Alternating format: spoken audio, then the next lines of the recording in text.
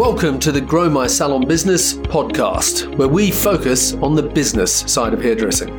I'm your host, Anthony Whitaker, and I'll be talking to thought leaders in the hairdressing industry, discussing insightful, provocative, and inspiring ideas that matter. So get ready to learn, get ready to be challenged, get ready to be inspired, and most importantly, get ready to grow your salon business. Hi everyone, and welcome to this week's episode of the Grow My Salon Business podcast. I'm your host, Anthony Whitaker, and it's great to have you join us here today. I do have a little favor to ask of you, and that's that you rate and review us on Apple Podcasts. By doing that, it helps other people find us, and it motivates us to keep producing great content for you. So if you haven't already written us a review, and you are able to write us more than one if you want to, you just need to go to Apple Podcast app, search Grow My Salon Business, scroll to the bottom of the page, select ratings and reviews, and write us a review. It'll only take you a couple of minutes, and we really would be very appreciative. Okay, so let's get on with today's show. No matter where in the world you live, the last 12 months have been a challenging time to be in business. And the bigger your business, the bigger the overhead, and the bigger the responsibility that goes with it. But it's also at times like this, when people and businesses are stretched to the max, that the years of good business management practices, good financial management, and leadership will help to get you through. My guest on today's podcast is Candy Shaw, who, along with her family, has built a great business that stretches from salon to school and product manufacturer.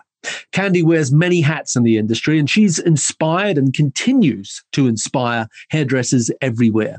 Her salon is the Jamison Shaw Salon in Atlanta, Georgia, which was started by her father, Jamison Shaw, and is now a third-generation business, which has not just survived the last 60 years, but it's continued to grow and evolve and pivot throughout the years. So in today's podcast, we're going to discuss salon productivity levels, running a salon during COVID, what it takes to start a product company, balancing family and business life, and lots more. So without further ado, welcome to the show, Candy Shaw. Hi, Anthony. Thank you for having me. Candy, it's really great to have you here. I've been really looking forward to having a chat to you today on the podcast. I know you've got a wealth of experience and an amazing background and lots of knowledge to share with our audience, no matter where they are in the world. So let's just start off with an overview of who you are. Let's start off with an overview of your background. You know, who is Candy Shaw? And perhaps talk about, to start with, who is Candy Shaw in the personal overview, and then we'll segue after that into Candy Shaw, the hairdresser, and Candy Shaw, the business person. Well, thank you. Candy Shaw, the personal person, is a wife of 32 years, a mother of 3, a now newly grandmother, and a lover of learning. That's who I am. Congratulations. Mm-hmm. Yeah. Okay. Thank you. All right. And how many of the 3, mother of 3, how many of them work in the business? Only one. My oldest son runs my business, Sunlight's Balayage, and also is the director of smiles at our salon, Jamison Shaw Hairdressers, here in Atlanta, Georgia. Okay. I love the title. You know, Americans are so good at that, director of smiles. And there was another one I heard that you used for your general manager. You call them director of first impressions or director of reputations. Yes. Or I think those sort of titles are fantastic. They change people's perception of what their job is. And I dare say it changes the perception of how other team members maybe relate to them. I would have to agree. I've always been one that sort of hated titles, if you will. When someone gives you a business card and they are the CFO, the COO, the CEO, all these various titles, the manager, the founder, the creator. I mean, it's a lot, So for us, we try to play on words and just do things that make it memorable. Yeah, well, it certainly is. Okay. So I know from what I was reading that your husband's also involved in the business. Am I right in saying that? He is. My husband is an attorney by trade, so it's really wonderful to have in-house counsel for our businesses. But he left the law technically, not the law in general, but the law technically about 15 years ago. And the three of us, my son, my husband, and I, run our companies. Fantastic. Okay. And how do you deal with that at a personal level? Do you have sort of rules around work time and family time when you're all together? Or is it sort of always work time? Well, it's really interesting you asked that, because for me, I grew up doing that. My mother and my father ran our salon. My mother did all the numbers, payroll, the human resources. My father did all things creative, hiring, training, marketing, so on and so on. And then I, of course, came through the ranks as well. So it was a three-legged stool back then. Yeah. I learned a lot about watching my parents navigate together as a couple. And once I married my husband, it was really just the natural instinct just to go in that direction. So there are a lot of things that my husband can do that I can't, and I can do that they can't. And we just sort of know our territories. And can I say that there's not been some challenging times? Of course, we're family. But the reality is each of us knows what is our duty, sort of job description, if you will, and we sort of stay in our lane. Yeah. And that's great when you've got a family to do that, because if you can't trust your family, who can you trust?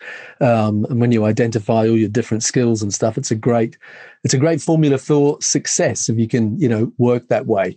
I work with my wife as well, but we try and really, we try and turn off when we're not working. And I admit, yes, sometimes it's hard when you work together and live together at the same time. But the upside, outweighs the downside, so to speak. Well, can I ask you this question? A bit left to field. What do you do when you're not doing hair? Well, I don't know a life without hair, to be honest. But I guess if I were to answer that in a very quick, easy way, is I love to spend time with my friends. I love to entertain. We have a small place in Florida that we go and visit and spend some time on the beach there as well. But mostly, if I have any additional hours in the day, I'm either wanting to spend it with my granddaughter or just really enjoying just some time away from everything digital. We spend so much time on the digital formats right now. For me, it's just really quiet time. Yeah. Yeah, good. I've just been experimenting with Clubhouse. I don't know if you've been on it yet, but it's incredible. As a new social media app, I think it's going to revolutionize a lot of things, especially in the education sphere. It's sort of like what we're doing now. It's like a podcast, but with dozens of people on it, and it's incredible. Have you had a play with that yet? I actually am aware of it. I haven't had an opportunity to really do my research or to navigate through. I know that I have a lot of educators that work on behalf of Sunlight's Balayage that are already utilizing it. So it's definitely on my short list. Yeah, well, it's very addictive. So I'm warning you, it's very addictive, but very good at the same time. So anyway, okay, let's get going. We're talking about Candy Shaw, the hairdresser. So you alluded to the fact you grew up in the salon. I think most people in the industry, certainly in the United States, would have been aware of who your father was or who your father is. I know he's still with us, but he's no longer working, from what I gather. But his name, Jamison Shaw, famous hairdresser for many years there with a big international profile. So you grew up around here for sure. Eat, slept and breathed it, so to speak.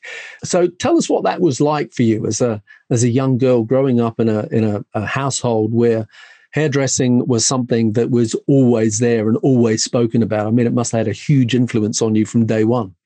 Honestly, at the time, I didn't realize what the influence was. My life was filled with some of the greatest iconic hairdressers of all time.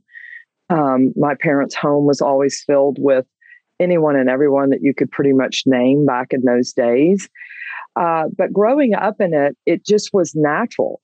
We lived about 1 mile from my father's salon as a child. And when I would come home from school, the very first thing I would do is jump on my bicycle and ride over to the salon as quickly as possible so that I could, sweep the floor, fold the towels, or do anything and everything hair. I started cutting hair in the 7th grade and trade for math homework because I was dyslexic and I couldn't really do the studies. So I figured out very quickly that the only way that I could kind of strong arm myself through school was to ask other people to help me. And the way that I could get their help was I went to a school that had a hair code. And so I cut folks' hair in the locker room and trade for homework so that they could help me get through my studies. When I graduated school, I never went to beauty school because in Georgia, you don't have to. You can actually apprentice. I quickly went over to Europe for about 6 months and studied with some great French hairdressers and then came back. And my career has been one direct path from the moment I stepped out of high school and really into the hair world. And it's been an amazing journey. Yeah, that's interesting that you, in Georgia, that you can still do apprenticeships because I know that there's very few places in the United States where you still can do an apprenticeship, isn't there? Is it still that way that you can apprentice people in Georgia? Yes, and as a matter of fact, we go in ebbs and flows with it here in Georgia. And since COVID, obviously, a lot of folks have left the industry, retired from the industry. The beauty school industry has suffered a lot with enrollment. And so I've got a really big push this year to start back to actually really revamp and ramp up our apprenticeship program. We typically hire people out of beauty school, of course, and we certainly have had people that go through our protege program. But I think that now we're all shifting our businesses to do different things. And one of which I feel is going to be a strength for us here in Georgia is that we can actually, someone can work, get paid, and learn at the same time. And so it's definitely going to be a focus for me in 2021. Yeah. Okay. Well, why is it? I've often wondered when I go to Atlanta. I think I've been there 2 or 3 times now. And there is a noticeably different hairdressing culture in Atlanta to other American cities. I know you have, obviously, your salon there as a brand name of hairdressing that's known by many, many people. And then you also have Van Michael salons there, and you have more than that. There's several salon groups or high profile hairdressers there that still have, when I say still, that have the commission based salon model. Whereas when you're in a lot of other US cities, I mean, particularly on the West Coast, but not just there is a big shift towards more independent contractors. What is it that accounts for that? Why is Georgia, or why is Atlanta in particular, different as far as that goes? Well, I'm going to answer this in 2 parts. The first part is, why is the culture different? And the answer to that is the forefathers that came through Georgia were my father and my uncle. And part of what they did back in the days was create these incredible educational programs. Van is a very dear friend of mine, talk to him constantly.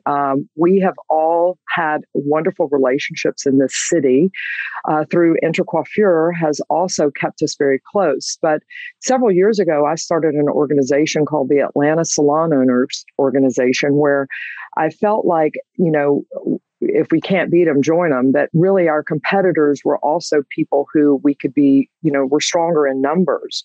And so I put together this program of Atlanta salon owners where we actually would meet 2 to 3, maybe even 4 times a year and talk about best business practices.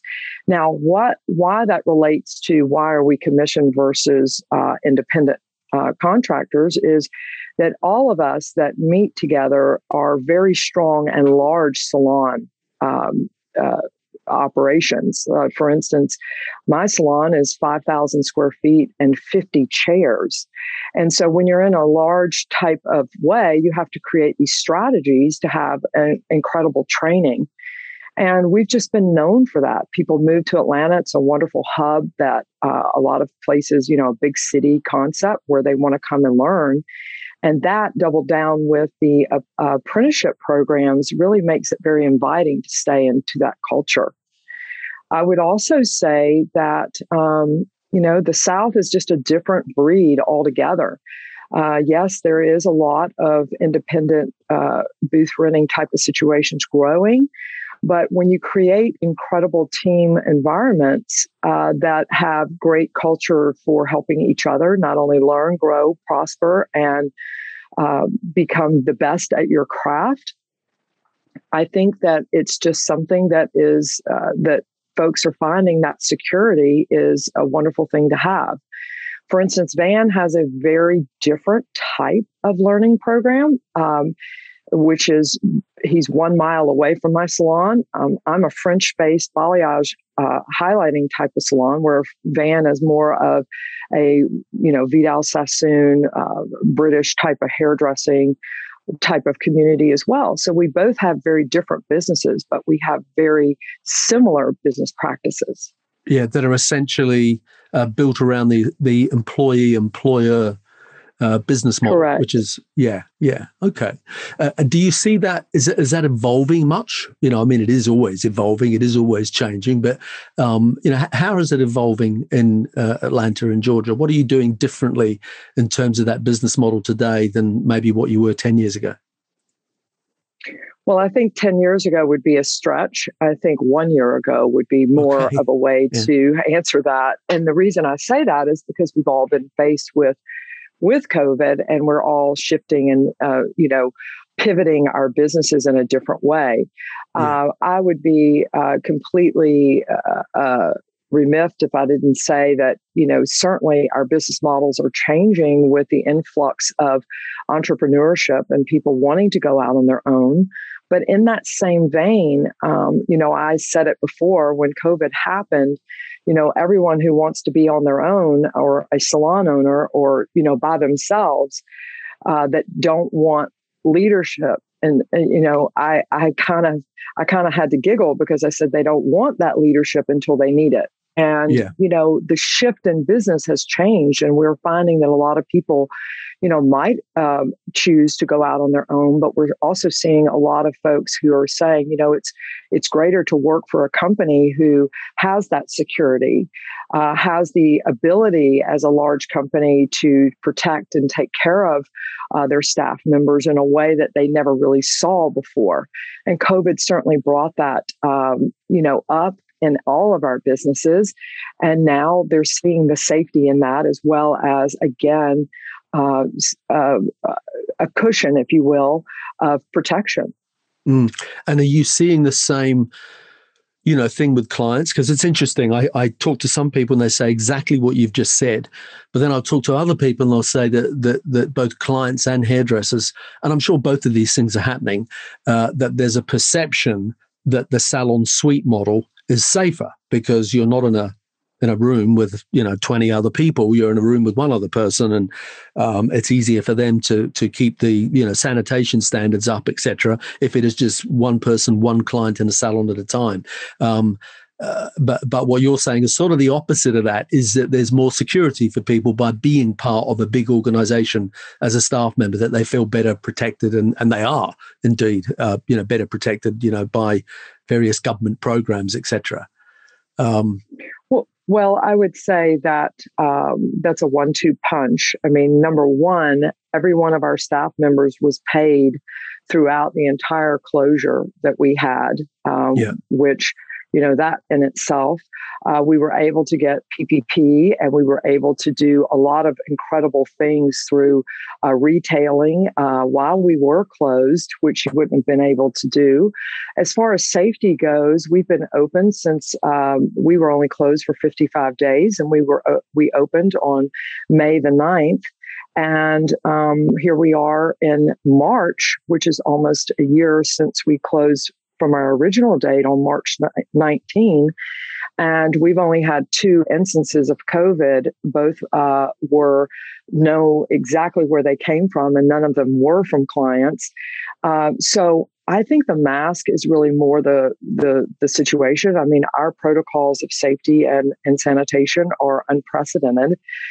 So I don't really buy into that one room, one person mentality, because I think the ultimately at the end, it's more about working together as a team to get to a common place. Yeah. And when you say you've only had 2 cases of COVID, you mean in the salon, yeah? Mm-hmm. Right. Yes. Okay. And we've serviced thousands and thousands and thousands of people since we've reopened. And those were 2 employees, and both of them were isolated cases that we knew exactly where they came from, and they didn't come from a client. Yeah. And so when you think about that in numbers, it's pretty remarkable. That is remarkable. I want to come back to COVID later on in our conversation, but I wanted to pick back up on something that you mentioned a few minutes ago, where you said that you trained in France, and I'm thinking about the fact that your dad was this very high profile hairdresser in not just in the United States but internationally as well. So what was it that made you decide I need to go to France to learn hair, as opposed to learn from your dad in his salon? Well, all my life, I was lucky enough to travel and to see parts of the world. And French cutting was something that I always admired, and my father always admired through Jacques Dessange and Jean-Louis David. One of my dad's, someone he always admired through my life was Alexandre Duparis and the Carita sisters. And when my father won the World Championships in Amsterdam back in the 60s for the Marcel Iron, it just was a place that always felt, welcoming to him. When he used to compete, he was a competition hairdresser, so he used to compete against all the Europeans. And I don't know, there was just something that always appealed to me, the commercial beauty of a woman and the way that the hair was there. No offense to, Britain, because Britain had a very different flavor, of how they were doing hair. It just always appealed to me. And I had an opportunity. I was actually dating a boy at the time, and I had an opportunity to go over there. And my dad had these relationships, and I just took advantage of them. Great. So did you work there, or you went to school there, or a bit of both? I really mostly shadowed other people there. I didn't actually, quote unquote, go to school there. I actually did my French training school here in America at Jacques Dessange when they were on Park Avenue. So I did a lot of that, there and shadowing and watching, but mostly my training came afterwards in America. Yeah. Okay. All right. You mentioned the Carita sisters. Did you ever meet them?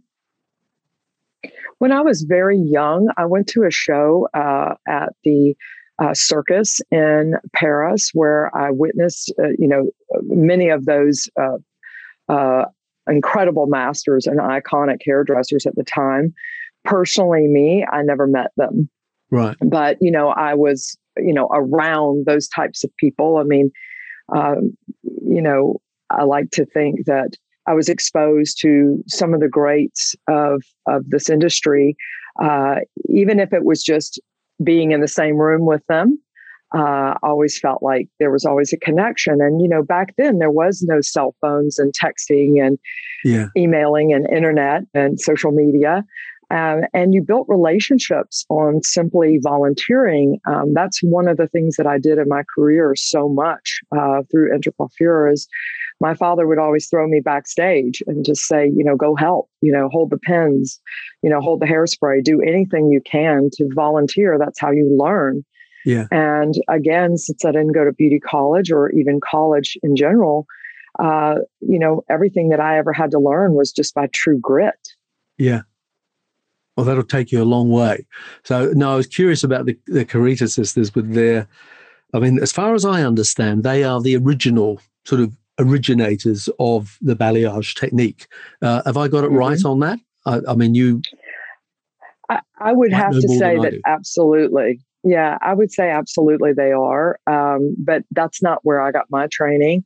Yeah. My French cutting training also, I loved, watching Bruno Pettini and and a lot of others, but they were probably, I would agree, the originators. Yeah. Now, one of the things I was doing a bit of research on you before we got on the podcast, and I read some numbers about your personal productivity behind the chair. And they're numbers that make most people rock back on their feet, to put it mildly. Like one of the numbers was that you do 3 clients every 30 minutes. Is that right? That's not misinterpreted? Right. Okay. 36 clients in a day, I hear, that you knock over those sort of numbers.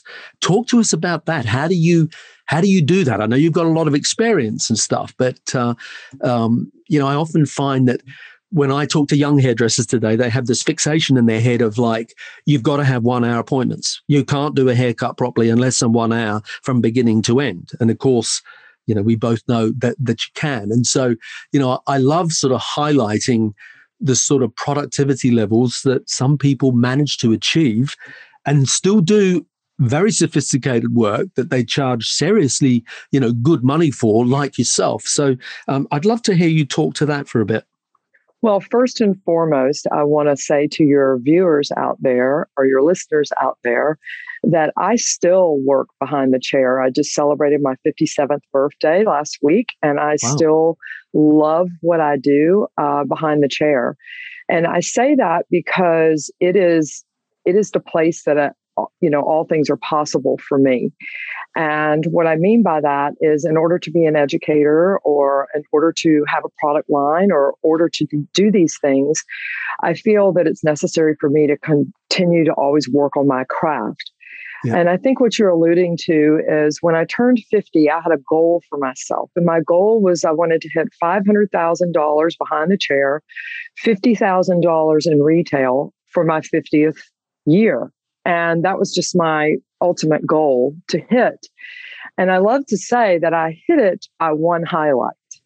And, I really literally hit it by one highlight. But I also want to say to your viewers that my haircut price at the time was $89. So a lot of folks like to think, oh, well, you must have been charging, $250 for a haircut or $300 for a haircut. No, I did it on an $89 haircut and a $109 highlight. And the reason I could do that at the time was because what you alluded to earlier, and that is that I'm an education-based salon. And so when you can train proteges and apprentices, the greatest gift that you can give them is to show them how to get in the trenches and how to create disciplines of working as a team, but more importantly, working smarter, not harder. So French hair cutting, which is a very fast, foolproof technique that allows me to cut hair very quickly, and balayage, which again cuts your time in half or even in thirds from a foiling conventional technique, has allowed me to double down on my numbers. Again, I said that I have a 50-chair salon, so at any given moment, I will have 6 or 8 chairs running at one time for my guests. So I would book 3 clients every 30 minutes. Of course, now with COVID, I'm not doing that. Obviously, we are following the protocols of time, duration of time in the salon, and the social distancing aspect. But more importantly, it allows me to work with a team of, 3 to 4 people at a time, meaning assistant help or protege help. And so therefore I could hit those numbers. I like to think now I'm sort of semi-retired. And that would be that, now I would do, 15 to maybe 18 guests in a day, pre-COVID, obviously. And that's kind of my sweet spot now. But in my own salon, the goal is to train the stylists to be able to build their business at the greatest capacity, still keeping with the level of quality that we want for the workmanship. And that comes through training. So even one of my top 6-figure hairdresser last year was a 26-year-old girl that did upwards in about $400,000 behind the chair working only with one assistant. She did that on a $70 haircut and a $140 highlight. And so, it's all a math equation, to be honest. I went into the business to be successful. And I would say to your listeners out there, if you're a hairdresser, you want to maximize your time, because everyone out there doesn't want to work more hours. Everyone wants to work less and make more.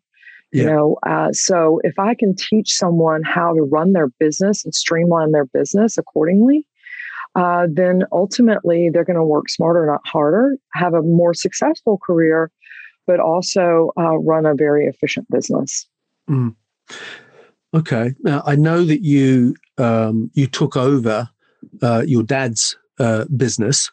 Was his sort of working culture the same as what yours was? I mean, when you talk about, the French haircutting style, was he, and the British haircutting style, was he already, emulating that sort of, work style that you had embraced, or was it something that you had to sort of integrate into the way the salon ran already? No, actually, my father was the godfather of this business. As a matter of fact, I kind of giggled, when you said 36, because the most my father did in a day was 46. But that was, of course, back in the day when you would have shampoos and sets, and you would roll the women's hair and put them under the dryer and brush them out. But now I want to make sure that people don't think that we would in any way compromise quantity over quality. We want to have a quality business, and when you come to our salon, you will see the quality and the effectiveness. But maybe a great analogy to think of would be a chef in the kitchen. The chef doesn't cook everything. You have a sous chef, you have a pastry chef, you have a waiter, you have a busboy, you have a hostess, you have someone who cleans the dishes, you have all those people. And if you set up a strategy to have a great business model like that, then all things are possible. I mean, there's no way in the world we could do these kinds of numbers without the help and the roadmap to do it. And so how we train folks is, whatever they're the best at that moment, that's what they focus on. And then collectively, we give the finished product. Okay. So I know that you said that your sweet spot now is somewhere between 15 and 18 odd clients a day, which, I can get my head around that. I used to work to those sort of numbers. Certainly couldn't do 38, but I totally, or 36, whatever the number was. I totally take my hat off to you and respect anyone who can do that. What I was going to ask you about was, what would the average person in your salon do? I mean, I know you also mentioned a young lady a minute ago who'd hit 400,000. But what would you say a good stylist is doing in your salon in terms of client count per day? Well, someone at that level that's working with one assistant, I would say somewhere in the neighborhood of 12 to 15 a day. Okay. As someone working without an assistant, because of French cutting being fast, they are going to book on a 30-minute interval. Their balayage, they're going to book in an hour interval. So they're going to do an hour and a half for a balayage and a haircut. There, obviously, you can do the math on that. If you work an 8-hour day, what does that look like? So I would say 8 to 10 guests based on, if they're doing mostly haircuts or also colors. A one process color is booked on a 30-minute interval, so, and of course, if someone needs more time, we, of course, book them when they're newer to the floor. They may take a 45-minute haircut and they may take an hour and a half highlight. So the goal is to just be faster and more efficient. So it really depends on the person and what's in their wheelhouse, what they feel comfortable. However, in keeping with that, we also have help. And what I mean by that is there's two things I think you can give a stylist that they want more than anything. One is time off when they want it. let's face it, that is something that's very important for someone to have the time off to keep the balance in their life. And the other is help when they need it. So say, for instance, a stylist works in my salon and she or he doesn't work with a dedicated assistant. In a moment when they got behind, or a moment when they wanted to upsell or upgrade a service and maybe, provide a conditioning treatment or a glaze or a toner or a balayage or something like that, in addition to what they were previously booked for, we now have the ability with floaters in our salon to help them out. So that is another reason why I feel like staying in that team environment is so wonderful, because not only are you maybe running your chair on your own, it's sort of your own business within your, the umbrella of Jamison Shaw. It also provides you the abilities to reach out to others when you do get behind, so that we can work as a team to get you caught back up. Yeah, that makes a lot of sense. So I want to ask you about your nickname, for want of a better word. I don't know if that is the right phrase, but you're often referred to in the media and elsewhere as the Balay Lama. Where did that come from? It actually came from a student. I've been in the classroom for over 25 years in my academy in Atlanta, Georgia, either teaching French cutting in the beginning. I sort of Americanized its curriculum and put together a curriculum for that. And then when I began to really start to develop my curriculum for balayage, a student used to always, my students would refer to me as the Balay Lama, sort of like the Dalai Lama. Yeah. I'm known for sort of being a really big coach and mentor. I post a lot of positive things on my social media, positive quotes. I'm all about punching positivity and thinking about the glass is half full and not half empty. So it just kind of rolled with it. And when balayage at the time was really very new to this industry, it just sort of stuck. I put it out there as my Instagram handle, really not even knowing what it would be like. And now, if I'm not called the Balay Lama, I'll be called the Balay Mama. So that's just kind of the nickname that's been stuck with me, I guess. Well, it's not a bad handle to have. So you could do a lot worse. Okay, so you've sort of alluded to, we touched on before, we talked about COVID. First of all, how have you dealt with that on a personal level? Have you been okay, you and your family? Yes, as a matter of fact, we've been really remarkably okay. People are getting their vaccinations now. I really feel like there's a light at this end of the tunnel. Our business is growing every week exponentially, which really gives me great hope that things are beginning to come back. Most businesses, like everywhere, were down, just based on how many closures and how many days you had to be closed. But we really are seeing quite a bit of influx with pre-booking and people coming back into our business. And on a personal level, it's no fun to work in a mask, but it's just something that we are all getting accustomed to. And it's really changed the way I do business now forever. What are some of the changes that you made and maybe have continued to make to the client experience and how you do business because of COVID? What are some of the, the practical things that if someone's listening to this and they're still closed and they're thinking, well, what are we going to do when we reopen? What are the things that you found have been really successful, or maybe things that you've done and tried and thought, actually, that was a mistake? Well, probably 3 years ago, our business went cashless.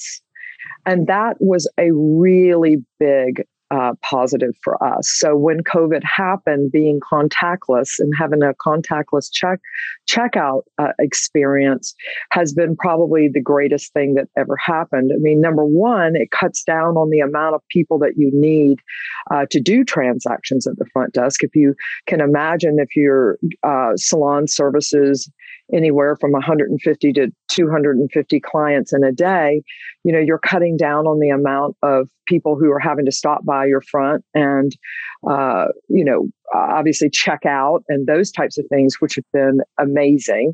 Having all that information on file. has been wonderful.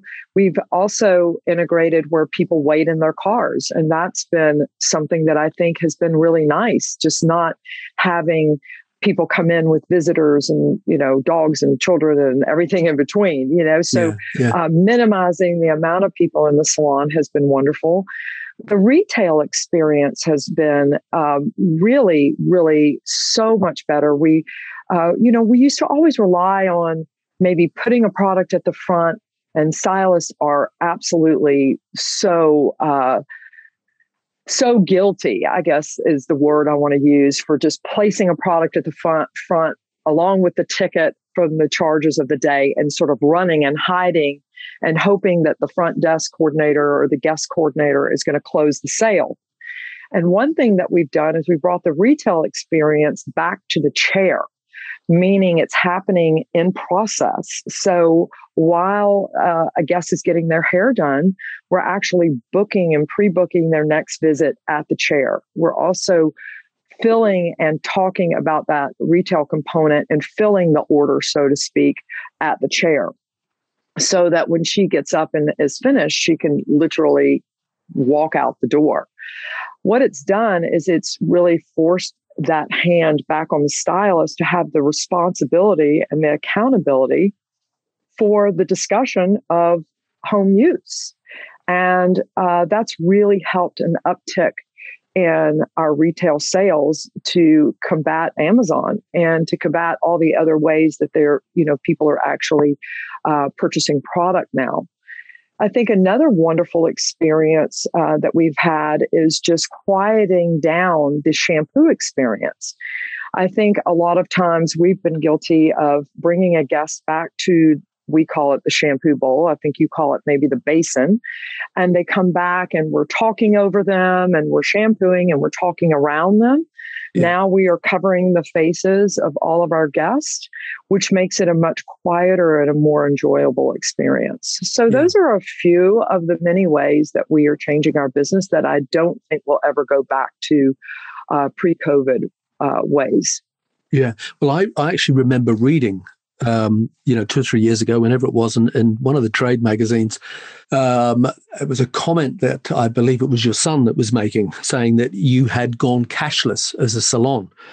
And I mean, I think we all know that the world's been heading in that direction, but it was a really brave move to sort of say, no, we're cashless. If someone, gets $100 bill out of their purse, it's like, no, sorry, we're cashless. We can't take that. So, I suppose at the time, a lot of people, maybe thought that you were crazy doing that, but certainly with COVID, it's paid off without a doubt. We also have an ATM machine, which people thought we were crazy about as well, which I'm not sure what you call it, but it's just, a money machine, if you will. An ATM machine. Yeah. Yeah. And so that has been amazing. And yes, I do have to credit my son for having the guts to just sort of push me in that direction. And I think I know that it's different in different communities as far as whether you accept gratuities or you don't accept gratuities. But my staff originally thought, oh my gosh, our gratuities will go down when we become cashless. Yeah. And also we were not allowing, even on credit cards, for someone to add additional gratuity because of the credit card debt that it causes our business at 3% to pay for the credit card charges and transaction fees. And at the time, everyone thought, oh my gosh, our gratuities will go down, but actually they went up. Because now if someone would write a check at the time, they would round up. And more importantly, with Cash App and Venmo and other different types of digital money platforms, it's just, you're not going to just add, $7. You're going to go, okay, $10 or $20. Yeah. It's just a lot easier to round up. So they have found that their gratuities actually increased. Wow. Okay. I heard, and I hope you don't mind me repeating this. I'm sure you don't. You said you didn't mind at the beginning. I heard that your first client, when you reopened after COVID, gave you a rather large tip. That is so true. My first client wrote me a check for $1,000 and gave it to my staff, really just to say, Wow. Distribute it how you feel you wanted a reward and award, or use it however you feel necessary. And quite frankly, it was one of many big gratuities that I received from the beginning. It was not unusual in the first round of guests that people were giving me $200, $300, $400 to help our business. And I found that it was in many cases, it wasn't just me, salon owner. It was also to our staff members. And we also found that, stylists were receiving gifts from guests during closure. They were actually sending checks in the mail or Venmoing money to them, to help them with their own rent and their own debt. So it was really remarkable that people cared so much for our business. And quite frankly, it's what helped us sustain. Yeah, that's fantastic. When you were closed, did you actively, did you have a retail component to your website? Were you able to capitalize on retail sales during that closed time? We were, and I'm so glad you asked this question, because there was a huge controversy in America on whether you were going to do color kits or drive-by filling of retail products. And I knew early on, Anthony, that I had to just kind of make a stand, being an educator and really protecting the licensing of hairstylists. And I knew that if I drove my client to the internet or drove my client to learn how to do her own hair in my absence, how was I going to turn right back around and tell her how much she needed me? And it was a very risky move at the time, because a lot of folks were selling color kits. And I do realize, and I want to say to your viewers, that everybody had to get in survival mode and do what was best for them based on what, their business was afforded. But for me, I just did not want to go down that road, simply because I didn't want to send my hairdressing community to the kitchen and become a kitchen beautician, or I didn't want to send my hairdressers to the back decks and the front patios or lawns of their guests in the absence of closing down. I mean, if we really were putting health over highlights, then we really needed to stay true to why we were closing, for the reasons that we were closing. We did have a retail component where we actually did a huge push with our guests and begged them to please buy products for us. And then I took 40% of all profits that were sold online, and I divvied it up across the board, straight across the board, to everyone that worked for my company, hairstylist or not. So to my receptionist, to the person who cleaned my salon, to the person who works in my warehouse, all across the board, I took that money and divided those profits and gave it back to my staff members. Yeah. So we did a huge push to help, that was sort of how we, quote unquote, raised money for them, because it wasn't really, to me, I had a huge war chest. I was very smart about how I've run my business. We're a 60-year young business. So I wanted to help my people. I wanted to take care of the people, the family members that work for me more. And so we did that through retail, but we also, like I said, had a bold move and really did a Show Your Roots campaign. And so we made all kinds of graphics and we were showing our own roots and saying, look, we can do it too. Hold on, wait for us, just wait for us, because I was really concerned about my competitor, which is Amazon, and those types of retailing folks that caught on very fast, color companies that caught on very fast, and were going after our customers. Yeah, well, I couldn't agree more. I mean, I see brands like L'Oreal's Color & Co. and eSalon and Madison Reed, and the last 12 months they've done extraordinarily well, basically, as online color companies. So And yeah, with the professional retail thing, a lot of salons they don't have a shopping cart presence on their website, but you found that you didn't have that. You did have that, sorry, before COVID, or you put it in especially for COVID? No, we had it before, but you also have to realize I'm a manufacturer as well. So, I know about the online component. I built a brand online and through social media. So for me, we've had that, for quite a while. So yes, we had a leg up on many that were scrambling to try to get that online. And I also have a warehouse, which made it very easy for me to ship out every day and, sure. All those types of things. Whereas others were filling that on the curbside, which I think is great, buying shampoo and coming on curbside. That's wonderful. But I just couldn't find in my heart to really go against everything that I worked so hard to train and do, is to, put professional product of color kits in the hands of an unprofessional person with no license, which was my guest. And, I'm really glad that I did that. And I felt like it really set us apart, really, in the end. Yeah, definitely. Okay.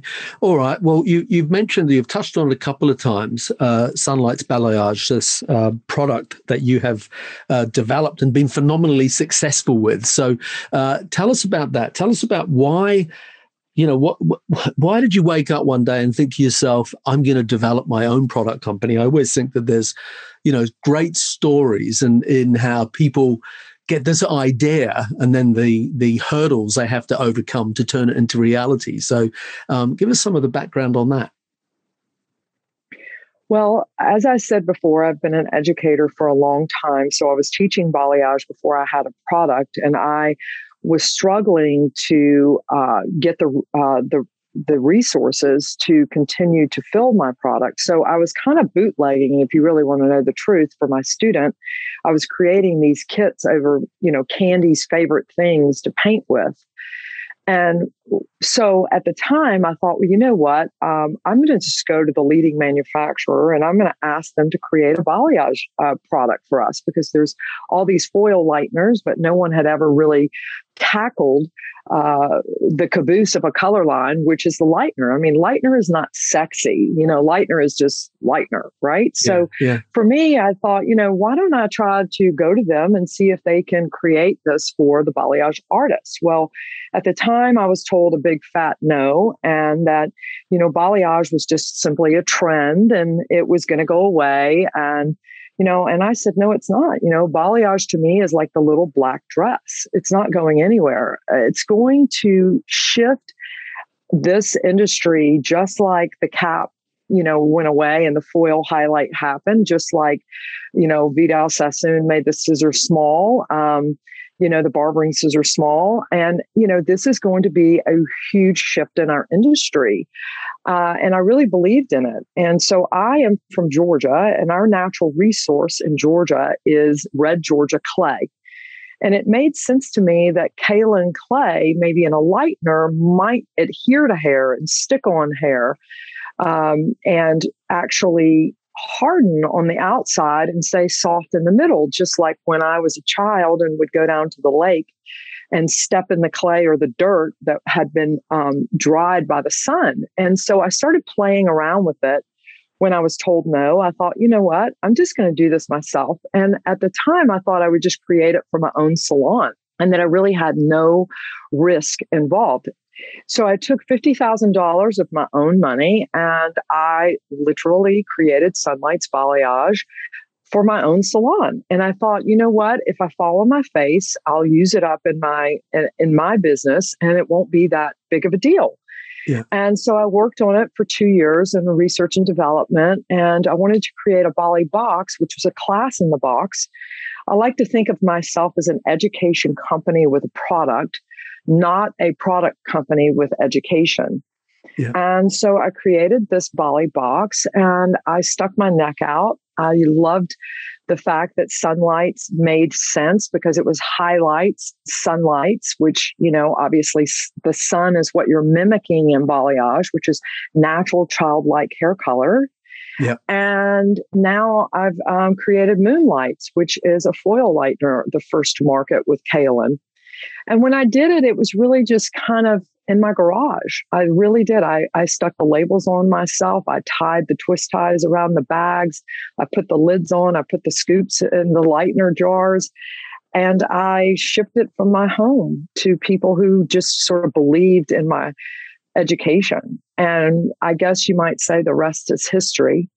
I'm now in 13 countries and we have a huge distribution here in America. And, really, it's just sort of mind blowing to me that I'm 7 years into this and now we're just developing products right and left. And it's really been a wonderful ride. And it's just sort of where, my son and my husband and I want to create this for the next generation of my family.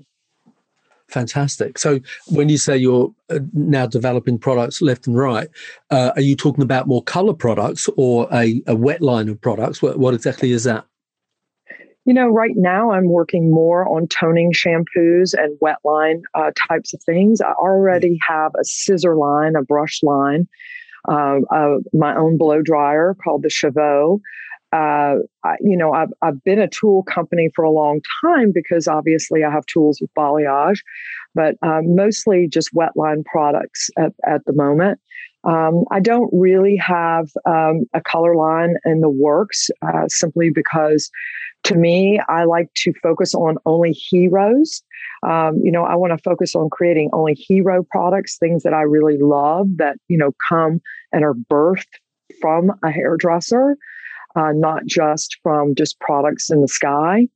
That's something that I think causes people to buy into my brand and into my culture is that they know that I'm not about zeros. I'm only about heroes.